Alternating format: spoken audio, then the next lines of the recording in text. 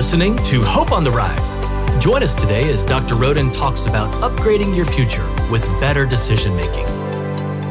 Yogi Berra's classic axiom about decision-making is cute, but it's not helpful. When you see a fork in the road, take it. I've gathered some very helpful bullet points on decision-making over the years from a number of people. So here we go. First, don't make decisions when you are tired. That's why it's good to sleep on it and wait until you are fresh and rested. Next, don't fall for exceptions when making decisions.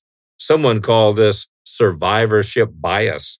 Confidence is a good attribute, but overconfidence is a blind spot.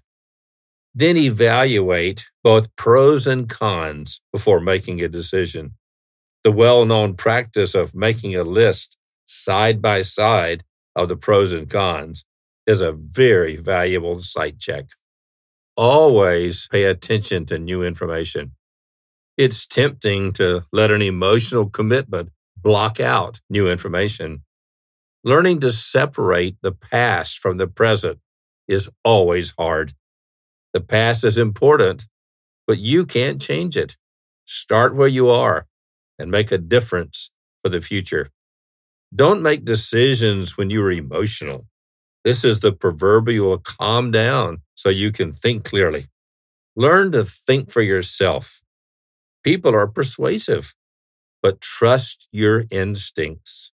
Use the principle of motion. You can't steer a car that's not moving. Let God's peace be the umpire in your life. If something disturbs your peace, it's a slow down or maybe even a stop signal. Pray about everything, and I mean everything. God wants to guide His children, but we must talk to Him and listen to Him. And that's Hope on the Rise for now. To partner with Hope on the Rise by making a tax-deductible donation, go to bobroden.com. That's BOBRHODEN.com and click on the donate button.